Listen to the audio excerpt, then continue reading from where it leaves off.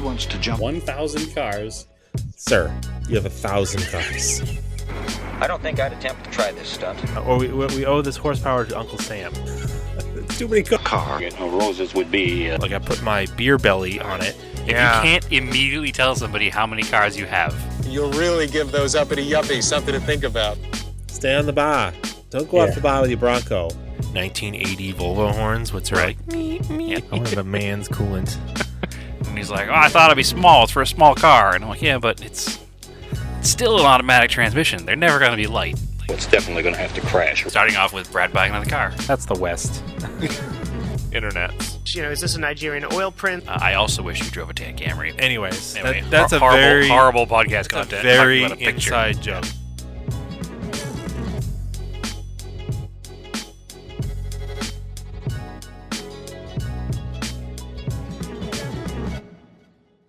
Welcome to another episode of Auto Off Topic. Hello, Brad. Good evening, Andrew.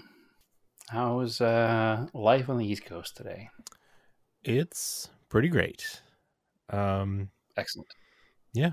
Let's see. I did a track day last week. That was what we were talking about. I did it the day after we did last week's episode. Correct. At New Hampshire Motorsports Park, New Hampshire Motor Speedway. What do they call it now? NHMS? New Hampshire Motor Speedway? NHMS, New Hampshire Motorsports. Yeah, New Hampshire Motor Speedway. New Hampshire Motor Speedway. Durr. Yeah. Durr. Yeah. Yeah. I don't know. There's like, Thompson. It's like Thompson Motorsports Park or Lime Rock Park or.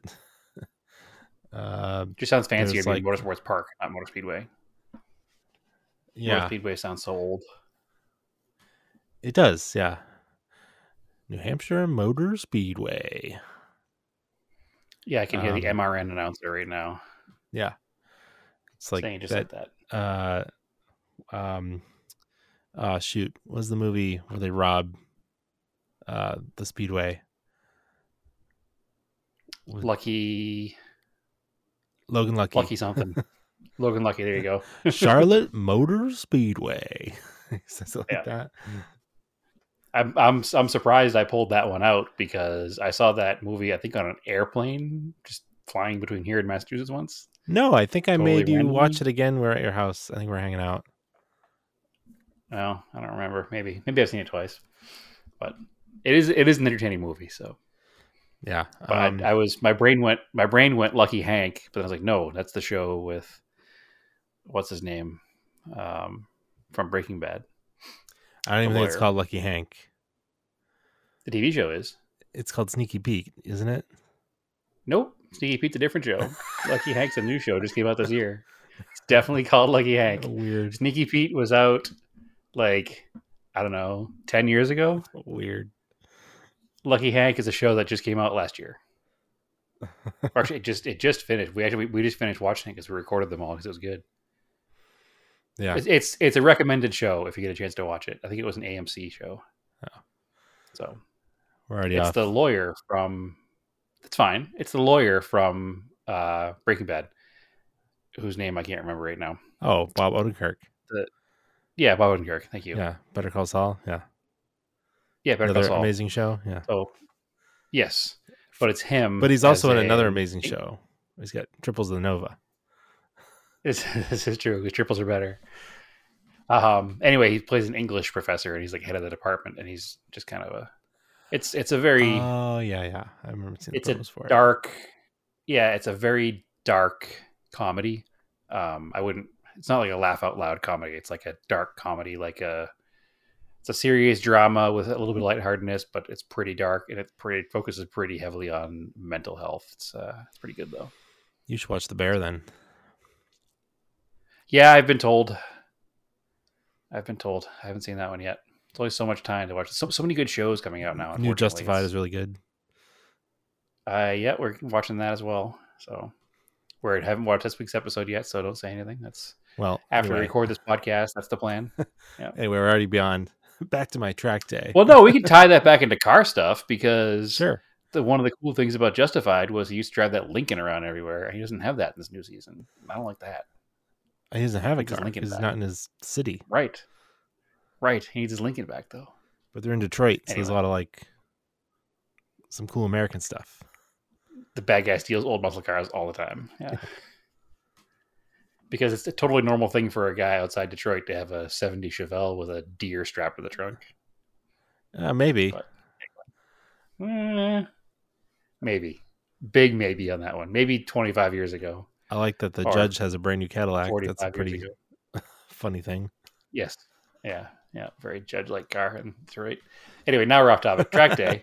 New Hampshire Motorsports Speedway. New Hampshire Motor Speedway. Yeah. How did it go? It was good. Another track night. It was cool because it was a Friday night. Well, it wasn't great because it's a summer Friday night, and that is the direction that everybody goes to the lake. So, like, the traffic was kind of crummy, even leaving at like noontime. But you know what, though? It wouldn't have mattered because if you did it on a Sunday, you would have had to drive back in that same traffic. So, yeah, that's true. Or like maybe a Saturday afternoon, you kind of get stuck in that traffic too. But because people doing week-to-week rentals, you check out at 11. So, sure. Yeah, the problem is there's really no good way to get north other than 95, and it's just a parking lot. So, well, it's good because I went 93. That's what I meant, 93, sorry. Listen, I haven't lived there for 4 years now. I forget what's what. 93, excuse me. But I haven't run that track in over a year. And it was funny, the first session, they like did something like the way the guy was explaining it in the driver's meeting. He's like, "Oh, we're running the double chicane, so we're not going on the NASCAR curve."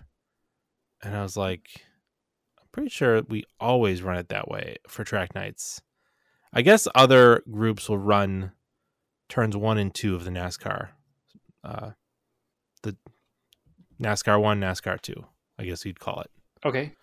Yep. For like the faster time attack clubs, Sure. right? You would get some serious speed running that in if you had like a brand new Mustang or something. Yep. And so like they like messed up setting up the cones, and then we didn't do like a reconnaissance lap or anything. They just sent us out, and I was like, yeah, this feels a little weird. I was apparently cutting it on the inside of where the turn was, basically the entire session. Like a couple people were behind me, like I thought they blew the corner because they went by me under braking, but they were just actually taking the correct part of the course. See Andrew in the car, all frustrated. Man, everybody's blowing this corner. I nail it every time. I don't understand why everybody else is so bad. And then afterwards, I'm like, some guy was like, "Oh, you're missing that corner." I was like, "What? What are you talking about? You were blowing by it." He's like, "No." I'm like, "I don't know. That's." So then I go to the people running it. I'm like, "What's up with turn 1?" He's like, "Oh, we're fixing it. We're putting the cones out." I was like, "Why don't you like flag me and like tell me what's going on?" Like, yeah, they're just like he's out there running his own race. No worries at all. Well, they're like, no, like literally everybody did it. I was like, all right, it was like our fault. But it was fine, so we just let it go. It's like okay, all right. And then I was like, well, that's why it felt so weird. Well, I'm like, this feels weird. Like, why does this feel different than? I do appreciate that you stuck to doing it the wrong way, even though you saw the other guy doing it the other way, and like this is weird. It didn't like it still felt sort of right because the way you could take it, there was a rumble strip on the outside of you, and then you still had to make another. It was still like a chicane. It was weird. Okay. Yeah, it was like. I guess it's probably hard to explain without having been there and seeing it in person. It is hard to explain because there's like a ton of cones set up, and it looked like. And they have cones set up so that you don't go onto the banked. I mean, New Hampshire doesn't have a lot of banking, but it is a banked corner. They have cones so you don't go out onto there. So to me, it looked like that was blocked off. So I don't know. It was anyway. It's not like they're timed laps at the end of the day, and you weren't in the way of anybody. So no, second and third sessions were fine. I ran them the correct way. They brought the inside cones all the way out to direct you into the chicane, which was like, okay, I don't know. I think the guy that was running it was confused because like maybe he was thinking like we're all road racers and that we had run the other way before, because apparently like a bunch of Spec Miatas and stuff and like Formula V's were showing up to doing like their weekend races, and those like those series that are run by the SCCA have never run the double chicane. And I think that's where the guy got confused. and explaining it to us. He just assumed, he assumed everybody ran it that way normally. Yeah, he's like, we haven't run the double chicane in like 10 years, and I was in the driver's meeting. I'm like, what is this guy? I did it talking last about? year. Yeah, I'm Yeah. like, Track Night always runs that, but I like didn't know enough to like question it. Sure. And then you went out there and something felt different. So you're like, oh, that's supposed to be what he was talking about. Yeah. Whatever. And everybody else crashed. And you were like, haha, everybody. So anyway, it ended up being, I keep running intermediate because it's funny. Like there'll be a ton of people in beginner now and a ton of people in expert. Nobody in intermediate. There was 8 cars. Well, I think a lot of that has to do with ego. Yeah. Because you get people in there their first time, like, yeah, I'm a beginner. And then once they've done it 2 or 3 times, they're like, I'm basically Jeff Gordon. I can do whatever I want. I'm an expert. So they put themselves into expert, and nobody's willing to run in the intermediate class. That seems that way in a lot of things. It's just that whole, human ego is just too much to say, like, yeah, I'm average. Like, no, I'm either, I'm just trying this, or I nailed it. I'm the best. Everybody got out of my way. Literally. So I think you're probably doing the right move by staying there. Well, by the 3rd session, there was 5 cars. We just spread out. I didn't have to, like, I got pointed by like once because I caught a couple of people or twice. But then the majority of the time, completely open track, just doing laps. Nobody around me. You were in the Infinity, right? Not the lot. Perfect. So that's pretty good. You caught some people then. Were they other similar power cars? WRX, Miata. They were truly intermediate, not experts, and you were you did a little more than they have. I mean, it doesn't matter. No, So the same instructor did make a point that made really good sense to me about what a track night is, or just a casual track day. And I never put this together before, and I was like, oh, this makes perfect sense. So when you go skiing, you get to the mountain, they don't slap a race bib on you and you go do the slalom and try to win it, right? You go out and you just find your trails and you try to find like not crowded trails and just do your runs. And like that's the best part of skiing is when it's not like a busy trail and you can just carve back and forth and just go down the trail. My one-time skiing did not have any of that in it, so well, move on. Hopefully if you do a track day, it goes better than your one-time skiing. So yes, hopefully. But that's the same vibe where you're just like, or maybe if like mountain biking, I don't know. You didn't do too well mountain biking last time. I went mountain biking with you either. No, I did better than you did. I made it to the bottom of the mountain at least. You yard sailed it down the mountain. Well, at one point I did, yeah. But hey, no, I did because I was trying. So, but same idea. Matters. You weren't gonna win the mountain bike race because there wasn't one. No, that's very true. Very true. I went faster through that corner than anybody else did, though. Yeah, that's the problem. Anyway, yeah, no, you're 100% right. It's go out, enjoy the thing you enjoy doing without fear of law or hopefully an insurance claim. It's just or without fear of driving off a cliff doing a mountain road or something. Yeah, I feel like too, because this is my first track day after the Nürburgring. I was remembering stuff that the guy was showing me, and I felt like my driving was smoother. I was using more of the track. Like, I noticed and you were able to because there were no other cars. Yes, but when I was at the Nürburgring, he was basically correcting. I was like overturning the car, where he's basically showing me like you have all of this track. Just use all of the track, so you don't have to turn the wheel as hard to go around the corner. Yeah, straighten the turn out even further than you already are. Exactly. So that's what I was starting to do, and you're wearing the tires less. It feels like because you're not being as aggressive. You're not being overly aggressive trying to turn the car. It's actually like better. So, I wasn't having the rear come around too much because I was really paying attention to having all of my braking in a straight line and then turning after the weight transfer. So felt like I got my money's worth out of those 10 laps that Nürburgring really. Guess that means you're an expert now. Not an expert, but it's like if you golf a lot or something, or even skiing, maybe you go with like an expert, or have like, I don't know, people like talk about like getting coaches for stuff, even if they're not like professionals.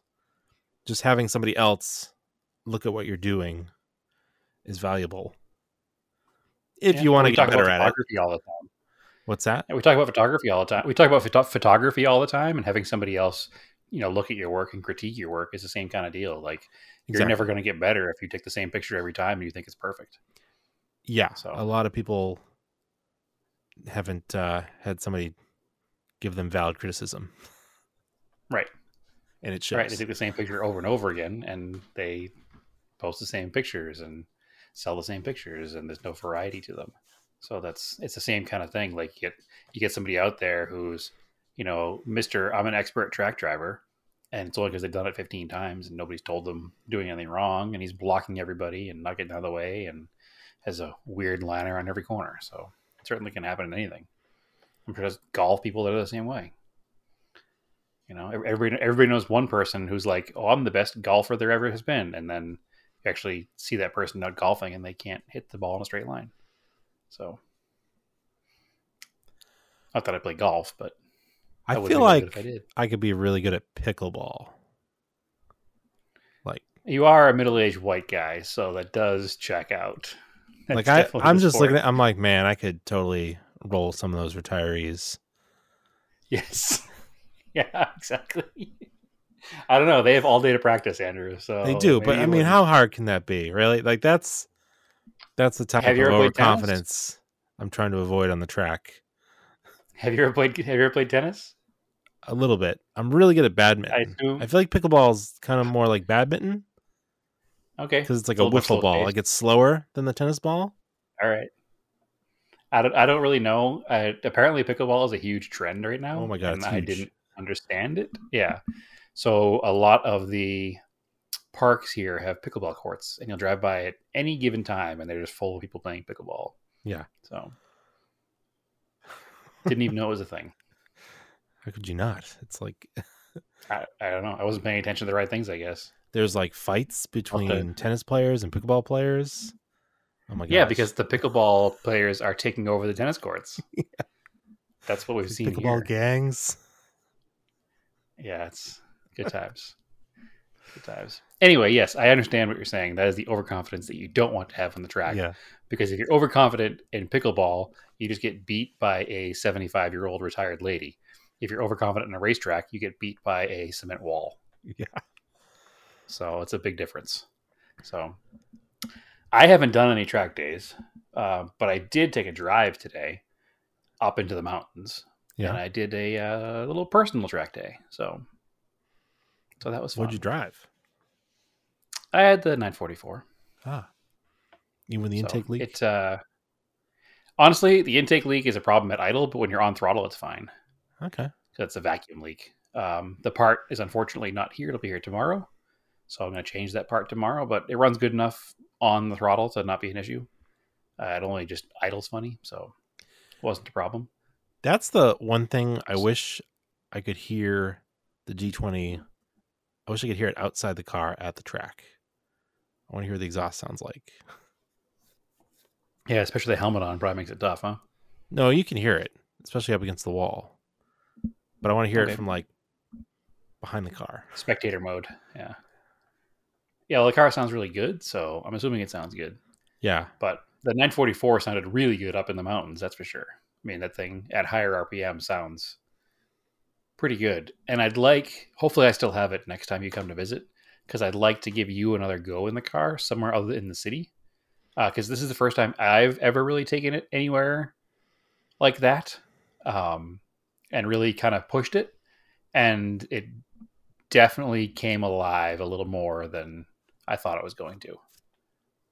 It was super fun, and just the way the car is set up, you can feel everything working under the car. Like you can feel when the the outside rear wheel is tucked up and gripping as it goes around. You can just feel it. The car handles really well in that scenario, which I'm not surprised it does. It shows its true colors in that scenario. It's a little less tossable than, say, a first gen RX-7 still, but it's very confidence inspiring. And I was driving very hard and didn't have any qualms at all about doing it. It was a very fun mountain car, especially in the section on 89A between like Yarnell and Prescott, where it's super windy, all switchbacks, some neat kind of off cambered in and out S turns, and the car was a blast. So I would definitely encourage you to drive the car again next time you're out here in that scenario, because I was definitely not underwhelmed, put it that way. It was very fun. So I enjoyed it. It sounds good. It has decent power as long as you're in the right gear in the mountains up there. It's fast enough to be fun without being so fast that you'll careen off the cliff. So it was good. I just hadn't done that yet, so don't know why I hadn't. It's only an hour away. It's funny, we were talking about that in the Discord the other day too, about distance to fun driving roads, and I just hadn't gone up there yet. So highly enjoyed. I want to do it and everything. It wasn't my first time up there. It was just my first time in a while and my first time in that car. So it's good. Good time. Yeah, so not a track day. All right. Yeah, not a track day. Yeah, the car did really well. It was, 90 degrees out, super humid, perfectly fine. Good car is good. It is. I did buy some speakers for the back, because they were I opened the trunk, and the speakers just open to the trunk, right? Sure. And I looked in the trunk. I was like, "What are those foam pieces?" It's the diaphragm of the speaker. Oops. They're so blown out. Yeah, I noticed they were blown out after I put the new head unit in, and they're just disintegrated into the trunk. So nice little tinny sound back there. Oh yeah, and I think it's just because the sun beats down on the package tray and then probably destroyed them. Yeah, the car's a 95, so it's not like it's new. But what did you go with for speakers? Did you buy 4 speakers or just rears? Just the rears for now, because I was like, I don't think the fronts are blown out. We'll find out. And I was like, I don't want to take the door panels off right now. I'll just do the rears. I don't know. They're just some like $50 speaker on Amazon. All right. We'll see how it goes. I mean, they're probably pretty fine. They probably are fine. Better than what was in there. So they're probably like, I don't know. They probably have Sony guts. I don't know. Yeah, it's Sony guts. The ones that are in there, the factory ones are Clarions. Okay. I don't know what these are. These are like DX something speaker. I don't know. It's a 6-inch speaker, $50 for a pair. 2-way. I feel like $50 is the generic price for speakers since the 90s until now. So I don't know. They're not like they're more. They'll take more wattage than what was in there, but not more than what the head unit cannot put out more than what they can take. So right, you probably couldn't add an amp, but it's fine with the head unit. Yeah, actually, there's a factory amp in there. Is it wired in through the aftermarket radio? Yes, because remember we had this whole thing where I bought the radio and it didn't work. Yeah. Yep, I do. So like the thing that powers the amp would also power the antenna. So the antenna doesn't work anymore because I had to disconnect it. Right. I remember now. Not that you would listen to the radio in the car because it's kind of silly, but. Well, I mean, on your long commute to the racetrack and back, you would. Yes. Or I could just listen to a podcast through the. Oh, you mean you wouldn't listen to AM/FM radio? Yeah. Okay. When you said radio, I thought like you wouldn't use the radio at all because the car sounds good.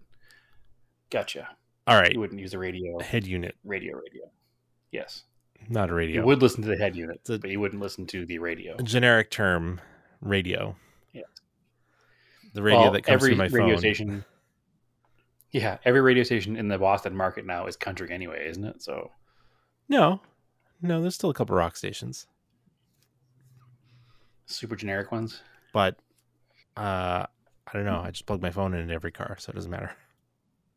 Yeah, I couldn't tell you the last time I listened to the radio, like an AM FM broadcast. Maybe when I was working at the Ford dealer, getting in a car, the radio was turned on. But the last time I ever did, Yeah. not any of my cars, that's for sure. Most of my cars don't even have antennas hooked up, so if they even have radios.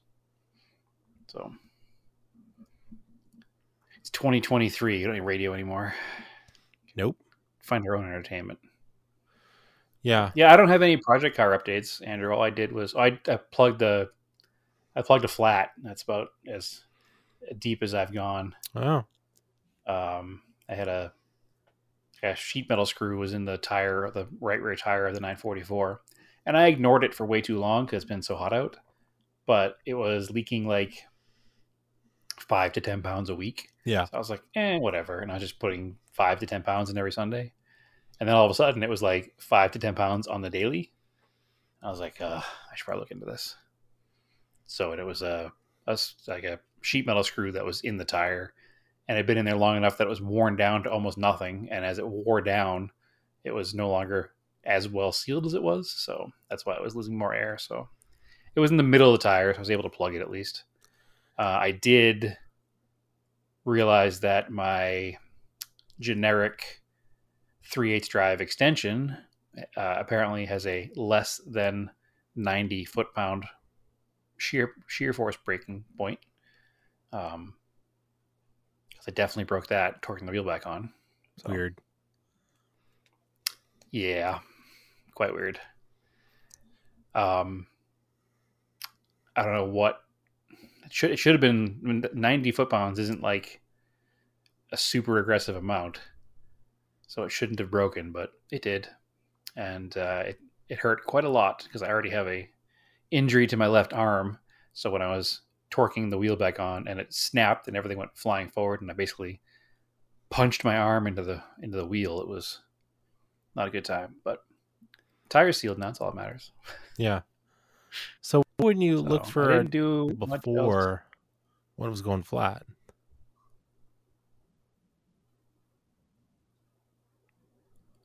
What happened? It broke up there for a second, Andrew. I'm sorry. Yeah. Wouldn't Why look for wouldn't what? you look for a nail before when it was going flat? Because it was 200 degrees out. Oh, but you said it was going flat like every couple weeks.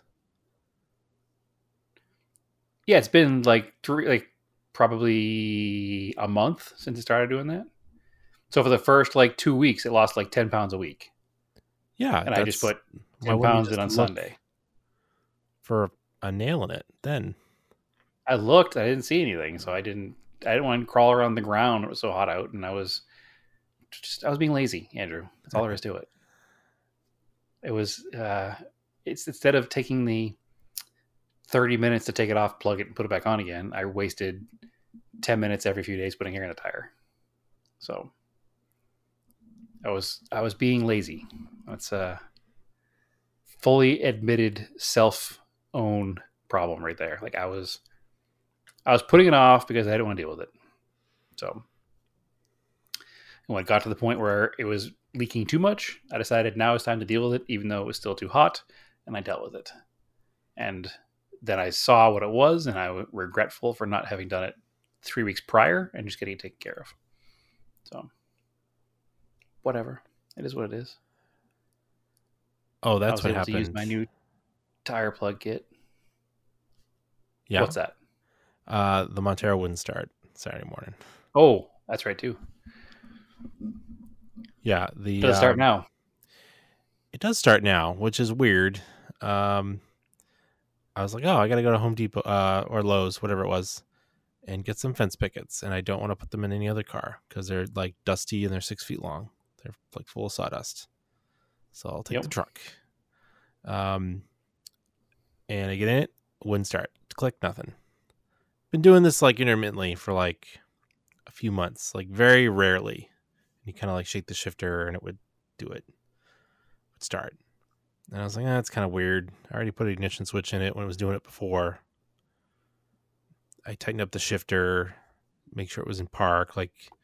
I had checked like the Prindle adjustment, the neutral safety switch adjustment, like when I first got the truck because it was doing it a lot.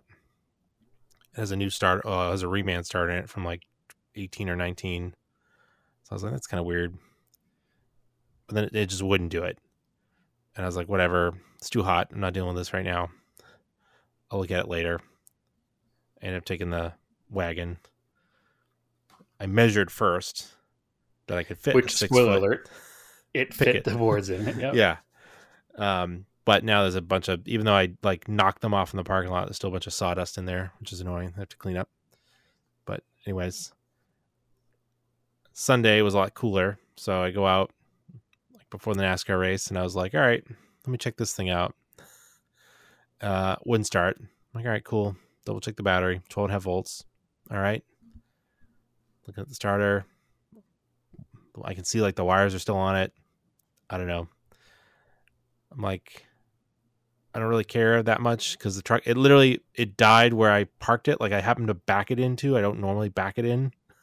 Like that's the other thing. So Friday, I had taken it in the morning and gotten a sticker for it, which was cool. Okay. Which it passed. It passed. I was like, perfect. And that I did like a bunch of start stops like around town, like did all my stuff. And then, Saturday morning wouldn't start. So I'm like, that's weird. I'm like, well, you know what? Let me try hitting the starter like that. Everybody says that's never worked for me ever. So I go into there, I tap the starter a couple times, get in the truck, starts up. Okay. So I don't know. First time for everything. My dad and I have to look at it because it seems to think maybe the solenoid's sticking or something, or I don't know. We'll double check. I mean, if you hit it and it started, that's more than likely what's happening. Yeah, and maybe it's because the truck sits. I don't know. So like the starter doesn't get used enough. The truck sits. It's humid there. It's not sitting over, like it's not on grass, but it's also not on pavement. It's on like the rocks. So it drains there just is some much dampness down there. Yeah, but there is still some dampness down there in general. Yeah, but it's like probably just, I don't know. It's not low. There's like 8 inches. No, but I mean, it still stays. It still stays fairly damp under the car for longer than everywhere else, and the car sits a lot, so it could be sticking. I wouldn't be surprised. You don't drive it every week either. It's only gets driven a couple times a month, probably. I'd say, and not at all in the winter, so it sits a lot. So I can see that being part of it. One more thing to worry about. Yeah, so but at least it starts. So it's not anything too bad. It's not in a spot like that was annoying, like that I had to deal with it, like to like move it right away. So no, it died in your driveway, out of the way. It's not like it died at, the inspection station or anywhere you had to tow it home or tow it somewhere. So that's a good thing. That's a convenient breakdown if there ever is one. Yeah, and then jumping around a little bit too, I think I talked about looking for track wheels for the G20 and the Galant because they're the same pattern and the same size. And I was having trouble finding 4x114 wheels and a front wheel drive offset. That would be good, like track wheels. And like, you found some? I've always wanted like T37s. Sure. But they're like super expensive. They're probably like, I don't even know if you can get 15s right now, if they're even available. Like it's hard to even find like a US dealer. Like I think I'd have to buy them from Japan, maybe one of the Japan sites. I don't know, like maybe right hand drive JDM or something. And from what I can tell, they're like, $400 to $500 a wheel, which is really expensive. Yeah, I think that's about right. Which feels too expensive for a track wheel. Like they feel like they're nice wheels. Cool. Like I mean, they're good enough to be track wheels, right? They're like nice wheels, but like I don't know. It just feels like those are like show wheels. Well, they're definitely I don't know what exactly I'd call them, but they're definitely a very fancy wheel because of the price. Yeah, but they are like a true motorsport wheel. Yep. but they're just like very expensive. Like they're like too nice to use. I don't know. Evasive Motorsports sells them in 15 inches. They are $623 each. Okay. Yeah. So really expensive. Well, it's the SL, which is, I don't know what the difference is. A super lap. Super light, maybe? There's like super lap. There's a bunch of different, there's the SL, the SL's Black Edition, the SB Tourer, SB's for truck, it looks like. Ultra Track, Ultra M Spec, Sonic SL. So there's a bunch of different TE37's wheels. I just don't know what the difference is in all of them. Someday I'll own a set because they look cool. I've always wanted a set, but that someday is not. No, they're very cool wheels. Yeah. So I ended up going through Team Illuminata, who's the U.S. braid dealer, and I bought a set of 15 by 7. They're full race max lights. So those like the 8 or 9 spoke ones? Yeah, they're like maybe the 10 spoke. They have a lot of spokes. They're like the rally wheel, but not as chunky. The spokes are a little thinner. Because a 15-inch wheel weighs like 14 pounds. Oh, it's not bad. No. And they have like the way they're designed to clear like big calipers. So if I moved them to a car that had bigger calipers or something, or had like put dual piston on or something in one of these cars, they would still fit. But yeah, unfortunately they only come in white. I kind of wanted silver, but silver's like they'll come in braids. Certain braids will come, like I guess the rally series of wheels I was told will come in like silver, gray, white. But like the track wheels will just come in white, and then their other thing is paint to match. Like you can just have them paint them any color you want. Sure, like buying a brand new Porsche beta sample. Yeah, but it's like $100 a wheel. And I was like, well, it's $100 for a set of 4, which isn't but the end of the world. But at that point, you're getting closer to the price of a set of TE37s. Yeah, and I was like, well, Paul, who runs Team Illuminata, I was like, I'm not paying an extra $100 a wheel just for silver. Like that's silly, right? And I don't want some like ridiculous color because it won't like. If I'm going to pick a specific color, it's going to like go with the car and only that car. I don't know. You put it on 2 different cars. Yeah, I was like, I'll just do white. Yeah, probably the best move. So they're just basic white. White will look good on both cars as well. So. It will. It wouldn't look as good as like a anthracite or something on both cars, but. So a standard set of TE37s, which is what I've now found, in, what do you say, 15 by 7? Yeah. 15 by 7 offset 34 is under $600 a wheel, so $590 a wheel. All right. Well, I'm still significantly under that. Yes. Because I was able to get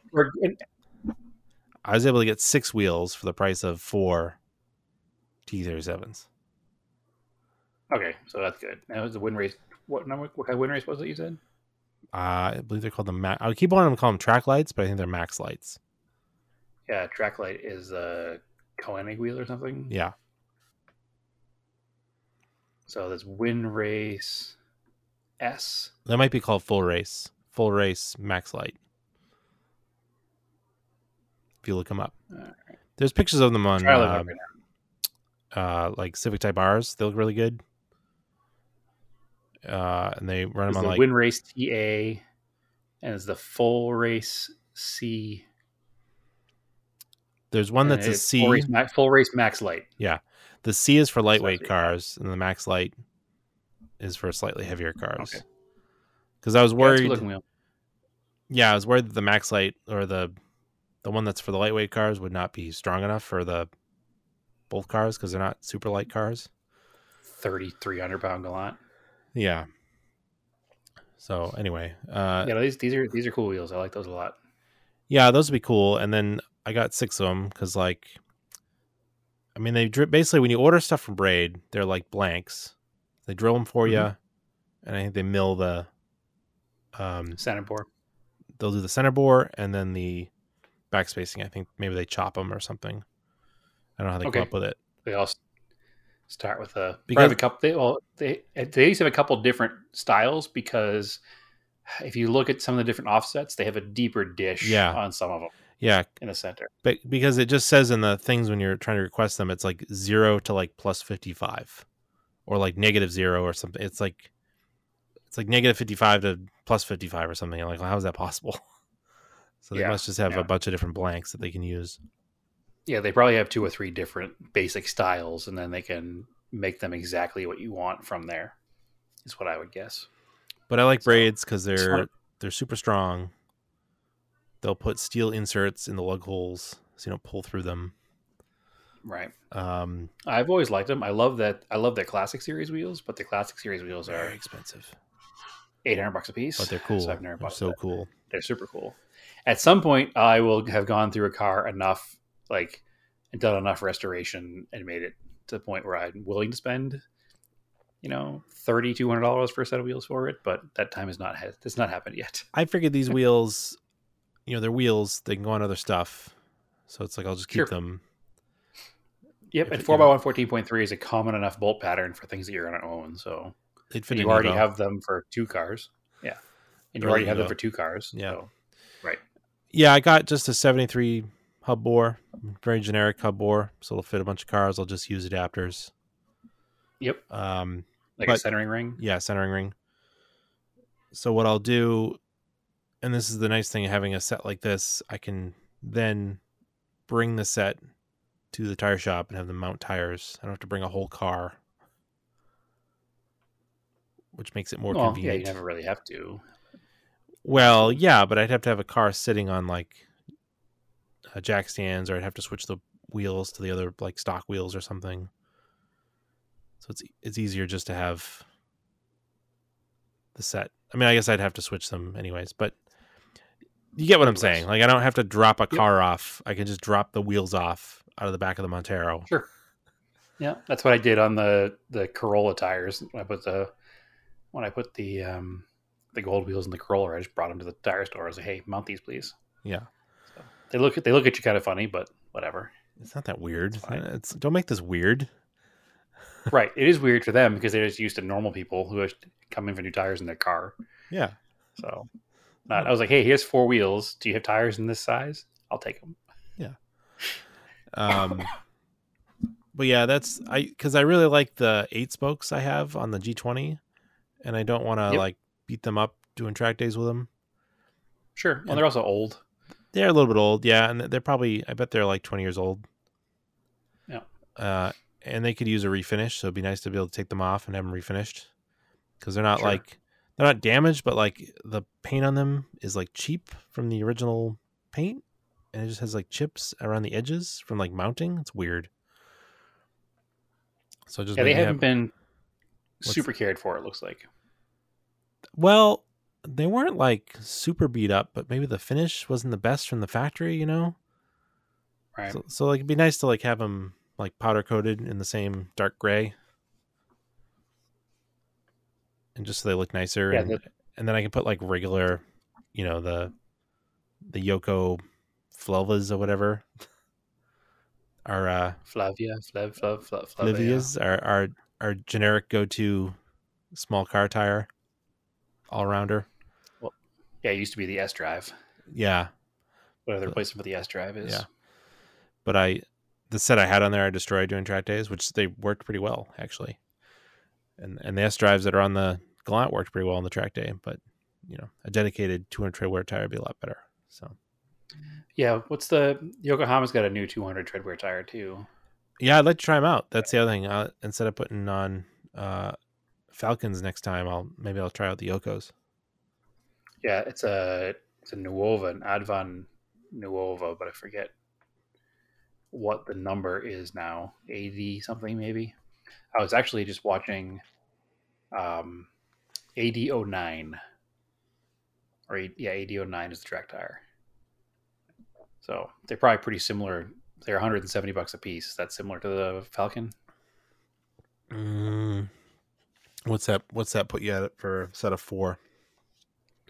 Falcons for a set of 4 is around $400, $450.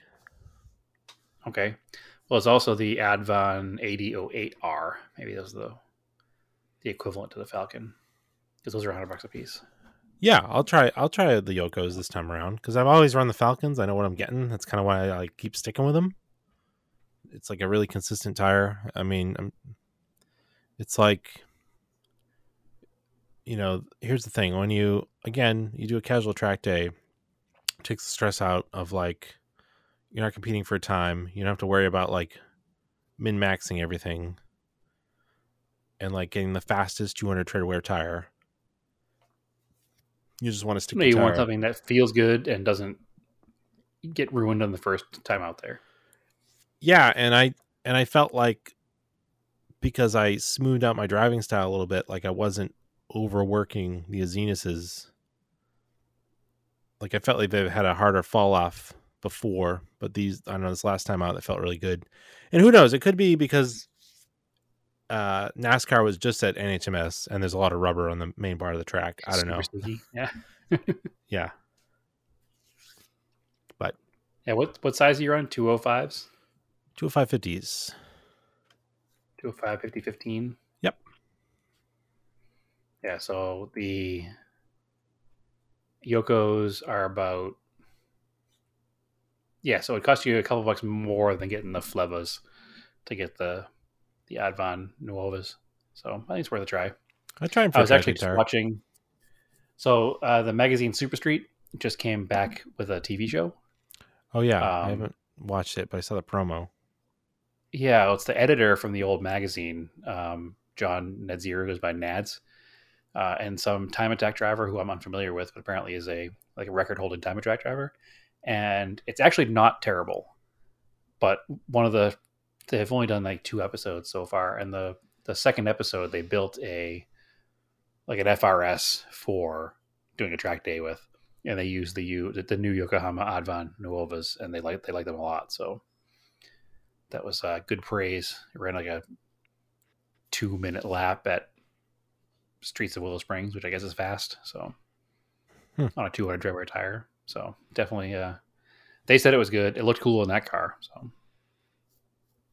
yeah, I know that show is part of the MotoTrend app. I don't know if it's going to be on the MotoTrend cable channel or not. I'm sure it is, but it's not terrible. It was a good watch. So yep, and they're doing basically they're talking about doing like paying homage to the tuner culture of the past. So they're not trying to like do all crazy new stuff. They're building a Civic into a Civic Type R clone, and they're doing like FRS stuff. They're trying to keep things, it seems, a little bit more budget friendly, and kind of like real world stuff, and nothing too flashy. Just kind of fun. They did a first gen RX-7 in the first episode, and it's fun to watch. It's good. It's good to watch. Oh, They'll come into their own. Neither of them are TV people, but it's sometimes you need that. All right, I'll check it out. No, I saw it advertised on the MotorTrend channel, so yeah, I didn't feel like I wasted my 20 minutes or 30 minutes or whatever it was. So, all right. So speaking of new things that are coming out, yep. Did you see the 2024 Land Cruiser? I've seen pictures. I actually haven't had too much of a chance to dig into it. I'm a little confused by it. Oh yeah.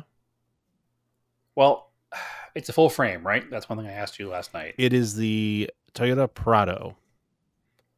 That's okay. what it's based on. It is not the 300 series that replaced the 300 series. The 300 overseas. series is still existing overseas. Yes.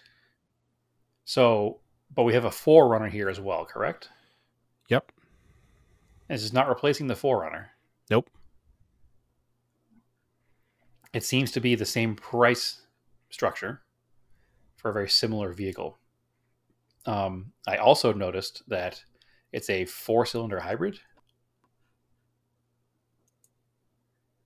So, yes, it just, I don't know where it sits in the realm of existence. It seems like it's almost kind of a gimmicky thing, like an FJ.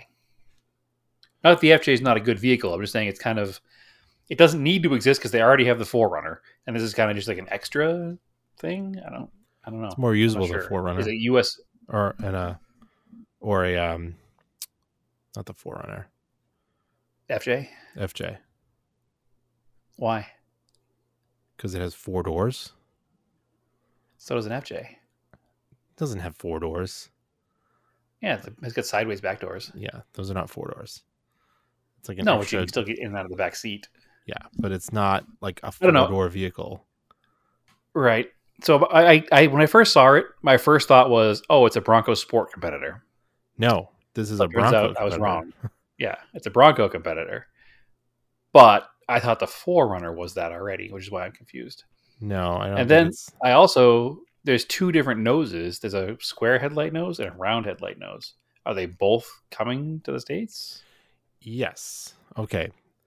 So the round headlight is available on the 1958 edition, which is the base. Okay, sure. And then it's not available on the mid-lit range. That gets rectangular headlights. Okay. And then the fully loaded top level one goes back to round headlights. That's weird. It's weird that you wouldn't just keep it with one fascia. Yeah, because it looks way better. It does. If they're going for a retro look, clearly, and the round headlights have that retro style, and the square ones do not. So here, this is from carandriver.com. 1958 comes with round LED headlights, LED fog lamps, 18-inch wheels, 245/70s. So those are fairly tall tire, but I feel like it should be like 17s or 16s with a fatter tire. Well, it's a base model, and like the base model Bronco comes with weird tiny tires on it too. So, well, those aren't that tiny because they're 18s and a 245/70. That's a pretty big tire. but it'll be very street based, I'm sure. Yeah. The next level Land Cruiser sports a different face with rectangular LED headlights and rigid LED fog lamps that can switch between white and amber light. That seems gimmicky as well, but And then- I kind of like it. And then the first edition, which is the top level, goes back to round headlights. That's interesting that they would do that, because you would think that the round headlights would be an upgrade. So the mid-level, they wouldn't come with a base one, but the mid-level one would have them. Yeah, right? Strange. I mean, I prefer the base model 1958 or the loaded one, I guess. I assume it's called a 1958 because that's the year the first Land Cruiser came out. That's right. No answer, just a guess. I said that's right. I mean, because obviously they have the Tundra 17, or 1652 edition for the year of the first Tundra, obviously. So Yeah. that fits their corporate ethos. But it's a I like turbocharged it. 4-cylinder hybrid, but it's 326 horsepower and 465 foot-pounds of torque. Well, I mean, it's going to be better than a 4Runner then, because a 4Runner is a standard old basic V6, right? That's makes no power and gets terrible fuel mileage. So Yeah. I have to assume the 4Runner is going to go away. It doesn't seem like there needs to be both. Maybe I'm wrong. I don't know. The 4Runner feels like a real soccer mom mobile lately. I don't know. Everyone I see is covered in racks with That's true. I don't know. traction boards and American flag stickers in the quarter glass. So I assume that they're all owned by Overland Bros. I I don't know. The base thing- model's cool. I dig it. Yeah, it looks pretty cool. I like it. So what's interesting is it's a couple inches longer than a 4Runner, but it says shorter than a Ford Maverick. So if you've seen a Maverick, it gives you a little bit of scale. How big this I thing have seen is. one. Yeah. So So it's not very big. But the 4Runner feels way bigger than that. 4Runner feels like it's longer than a Maverick. That's interesting. yeah, I guess I never seen one next to each other. So No, I definitely haven't either. The 4Runner seems like such a much bigger vehicle, maybe because the ground clearance is so much higher on a 4Runner than a Maverick. But if this thing's actually like Maverick sized, yeah. that'd be kind of a neat. That's a good size for a vehicle. It's not super big. Nope. With a 4-cylinder hybrid, hopefully it'll get decent fuel mileage, maybe. And it's still a full frame truck with a solid rear axle, so that's cool. So Yeah, and it's it doesn't come with a manual, which is a bummer. mean, that's what you get with No. the Bronco. You get a manual V8, which is cool, but you also get atrocious V8. fuel mileage. No V8 unless you get. You said V8. There's no V8. It's a 6-cylinder or 4-cylinder. In the Bronco? Mm-hmm. I thought that was a V8. It is not. Really? 100%. It's an EcoBoost V6. Huh. Could have sworn it was a Yeah, V8. or I a thought- 4-cylinder. No, I thought it got a 5-liter. it does not. In fact, I don't even think the Bronco Raptor does. I think that's also a turbo V6. Wow. Okay. Yeah, Bronco Raptor, 3-liter EcoBoost. Huh. So there is no V8 Bronco. I really thought it was a V8 this whole time. Nope, you can get a V8 Wrangler. You get the Wrangler 392, but they don't do a Bronco with a V8. And the base model Bronco is a 4-cylinder turbo, just like this thing is, but no hybrid. Well, So. you can get a 4-cylinder turbo Wrangler too. Probably. I Well, don't know. that's- I don't know enough about Wranglers. Well, that's what we went for a ride into Moab. That was a 4-cylinder turbo car. Wrangler. So, Yeah, man. It's funny. Every time we talk about new cars, it's quickly apparent to me how little I know. yeah, Like, yeah. I need to start reading Car and Driver or something. Like I don't know anything about new cars anymore at all. I had no idea what engine came in a new Wrangler. But like, I assume they were all V6s. no, the way they had the thing geared and the turbo, it was like, you could have told me I had a V8. Didn't matter. Yeah, It was all in the gearing. which has put been the truck thing forever. Yeah. So. I mean, I had no idea. Put the transmission in first, and the thing would just crawl up the side of the wall at Moab. It was like, didn't matter. Yeah, gearing is everything when it comes to that kind of stuff. Huh. Now I'm super interested in learning a little bit more about these Jeeps just out of curiosity. I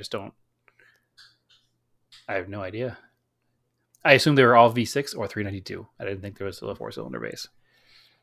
So like, to go back to the V8 or the engine in the Land Cruiser, the 200 series V8 made 381 horsepower. And now this new Turbo 4 makes 326. So, all right, a base model Wrangler is a V6. The V8 made less torque than the 4-cylinder does. Yeah. Just FYI. Base model Wrangler Sport, 3.6 liter V6. No 4-cylinder available. All right. I don't know if maybe the one you rode in was from a different. We did a lot of editing on this generation, episode but- because this internet is ticking me off right now.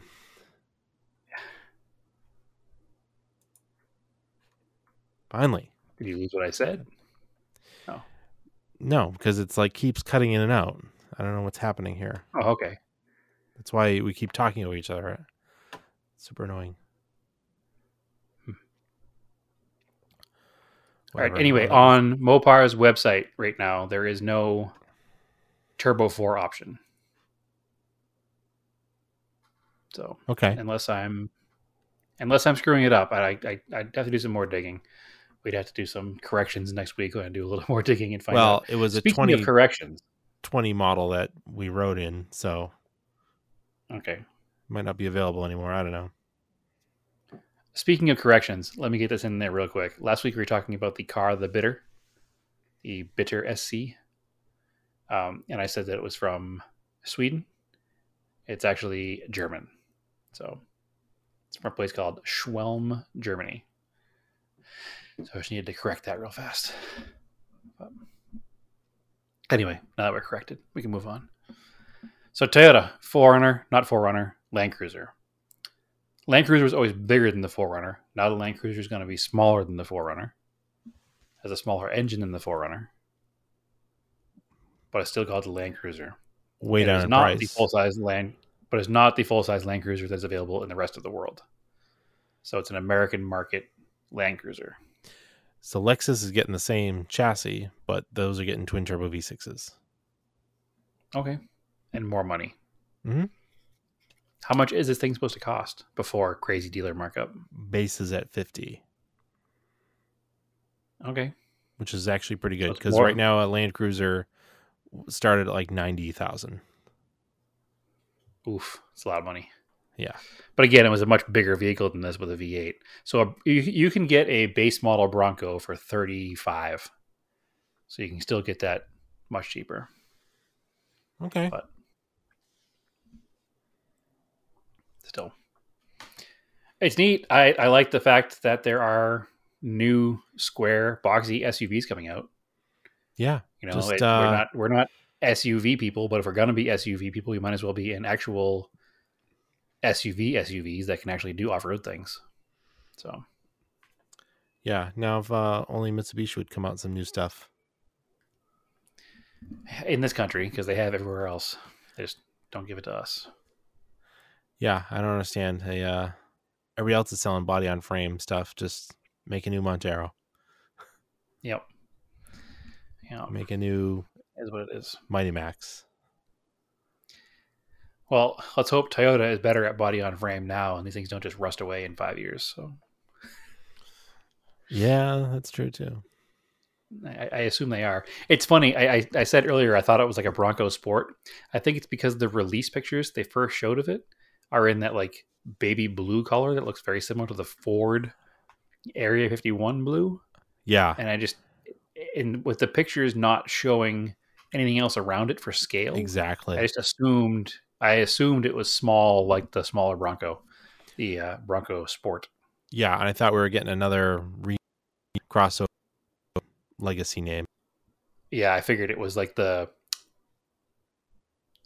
Corolla Cross with a square body on it. That's what I assumed it was getting. But no, it seems cool. I'm into it. Will I buy it? Nope.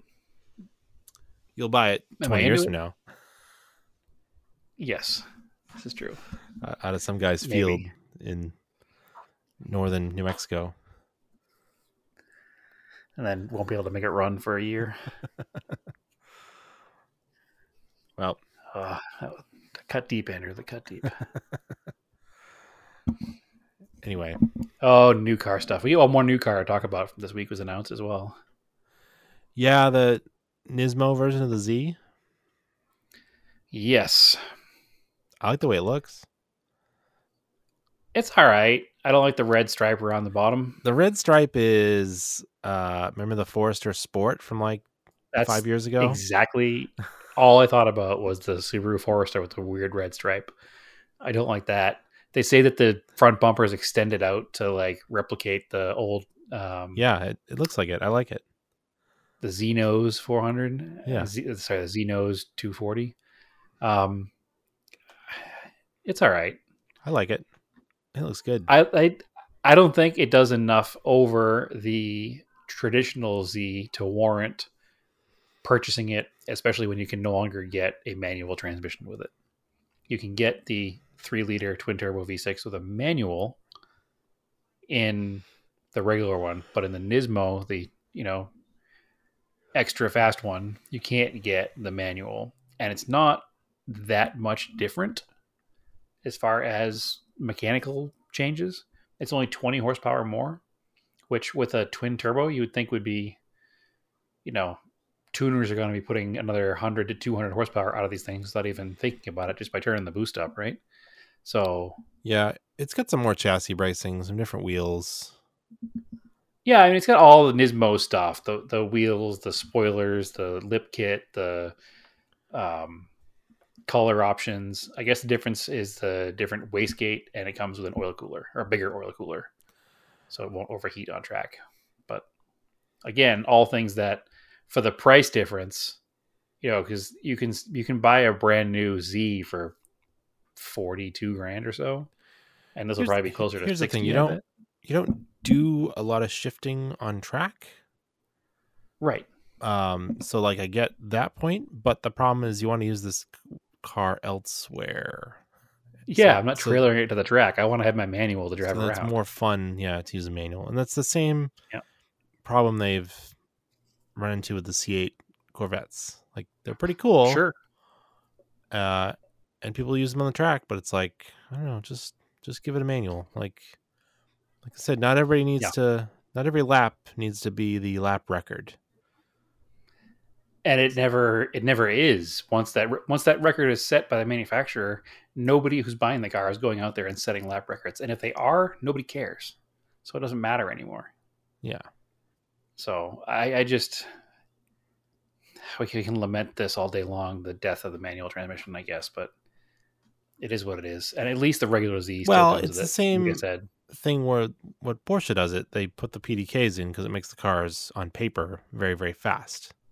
And I'm sure having this transmission makes this car 0 to 60 time like really, really fast, and its quarter mile times. Well, really even fast. on the standard Z, the non-Nismo, the automatic transmission car is much faster than the manual transmission car from 0 to 60.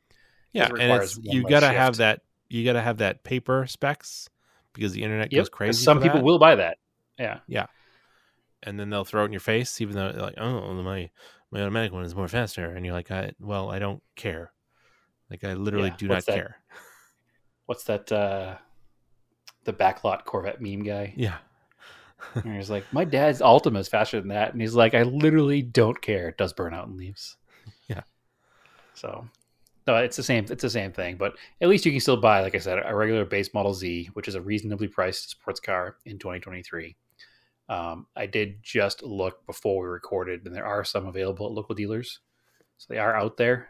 We were talking about. I haven't seen any around. I've seen one. Yeah, well, they've only sold like 400 of them in the States so far, which is crazy. And supposedly it's because there's been a production issue, which they're still saying the semiconductor chip shortage is to blame. But I've seen a couple articles and heard a couple people talking about the paint process being an issue, and they're having they changed the paint process to some new, environmentally friendly paint process for, zero impact on the environment, and they're having a problem with it supposedly. These are rumors I've heard and seen a couple articles about. Whatever the true story is, I think it's kind of tempered the enthusiasm for the car, them not being available, because you can literally walk into a dealer and buy one with no markup. So I just was looking. Yeah, I was looking on cars.com for some for sale, and my local Nissan dealer has a 2023 in that like deep burgundy color, which is the best color, with a manual for $42,000 out the door. So I can't think of a better buy in the new car market right now than that, other than the fact that you're buying a Nissan. But it is what it is. Yeah, so I don't know what else you would. You can't buy a Camaro. They're all gone, I think. You can still get a Camaro. Okay, they're not gone yet. This is the last year Camaro. You can still order a new Camaro. Okay. 24 I think is the last year, and you can get a fairly cheap 4-cylinder turbo Camaro. You can still get a 4-cylinder turbo Mustang, probably in the same kind of price range as this, maybe even a little less. But this is a V6 twin turbo. Yeah. And you buy a base model Mustang, people are always going to say, oh, you should have bought a V8. If you spend the same money here on the Nissan Z, you don't have that same stigma because you have the twin turbo V6. There is no higher engine option other than the Nismo, which loses you your manual transmission. So I don't know. Not that I care what other people really think if I buy a new car. If I bought a EcoBoost Mustang, I'd be totally satisfied with it. But I think I'd rather have this because it's not a Mustang. I don't know what I'd buy because I'd be cross shopping like a GR86 against one of these and a Mustang and Camaro. It's kind of a hard choice. Like, what do I want? Do I want a little bit lighter, more nimble, less power? Or do I want you'd buy a 71 Volvo and a 2000? You'd buy a 71 Volvo and a 94 Evo and spend the same money and be all done. Yeah, but I don't know. Sometimes but that's the auto off topic way. Yeah, no, for sure. I think that given the options, I would go GR86 because it's cheaper. But knocking that one out of there and sticking in this $40,000 price range, I would buy this before the Mustang or Camaro. So it's different. There's less of them out there. I think it's more unique looking. Maybe it won't be. Maybe once production ramps up and these things are everywhere, like 350 and 370Zs. But right now, I like this car the most out of those. So, and I think if I bought the Mustang or Camaro, I'd want the V8, and then it's 15 grand more. Yeah, I mean, it's fun to carry momentum on a track. It's also fun to accelerate really fast. So okay, well, this isn't a momentum car either. It's not like it's a Miata level of horsepower. It's still, I mean, what's the car? It's going to be 400 horsepower still almost. Yeah, that's what I'm saying. So it's it's like I think it's more power. Yeah, I think it's more power than the Camaro or the Mustang. So I don't know. I think it's cool. I'm into it. And it's twin turbo, so you can just boost the crap out of it, make a ton of power, I'm sure, and just have a dumb fast car. So I like it. All right, cool. Into it. Anything else? I really don't. I've been slacking on some project car stuff, and like I said, I have the parts coming tomorrow for the 944 intake manifold. Parts are still trickling in for the Corolla suspension. I have all of the rear stuff. The steering components are here. I'm still just waiting on the rebuilt front struts. And that's it. So, and I have parts actually to work on the 81 Cressida. I just need to get back there and do it. So hopefully I'll have some updates for you coming soon, but I just need to get the rest of the parts in and start working on things. Cool.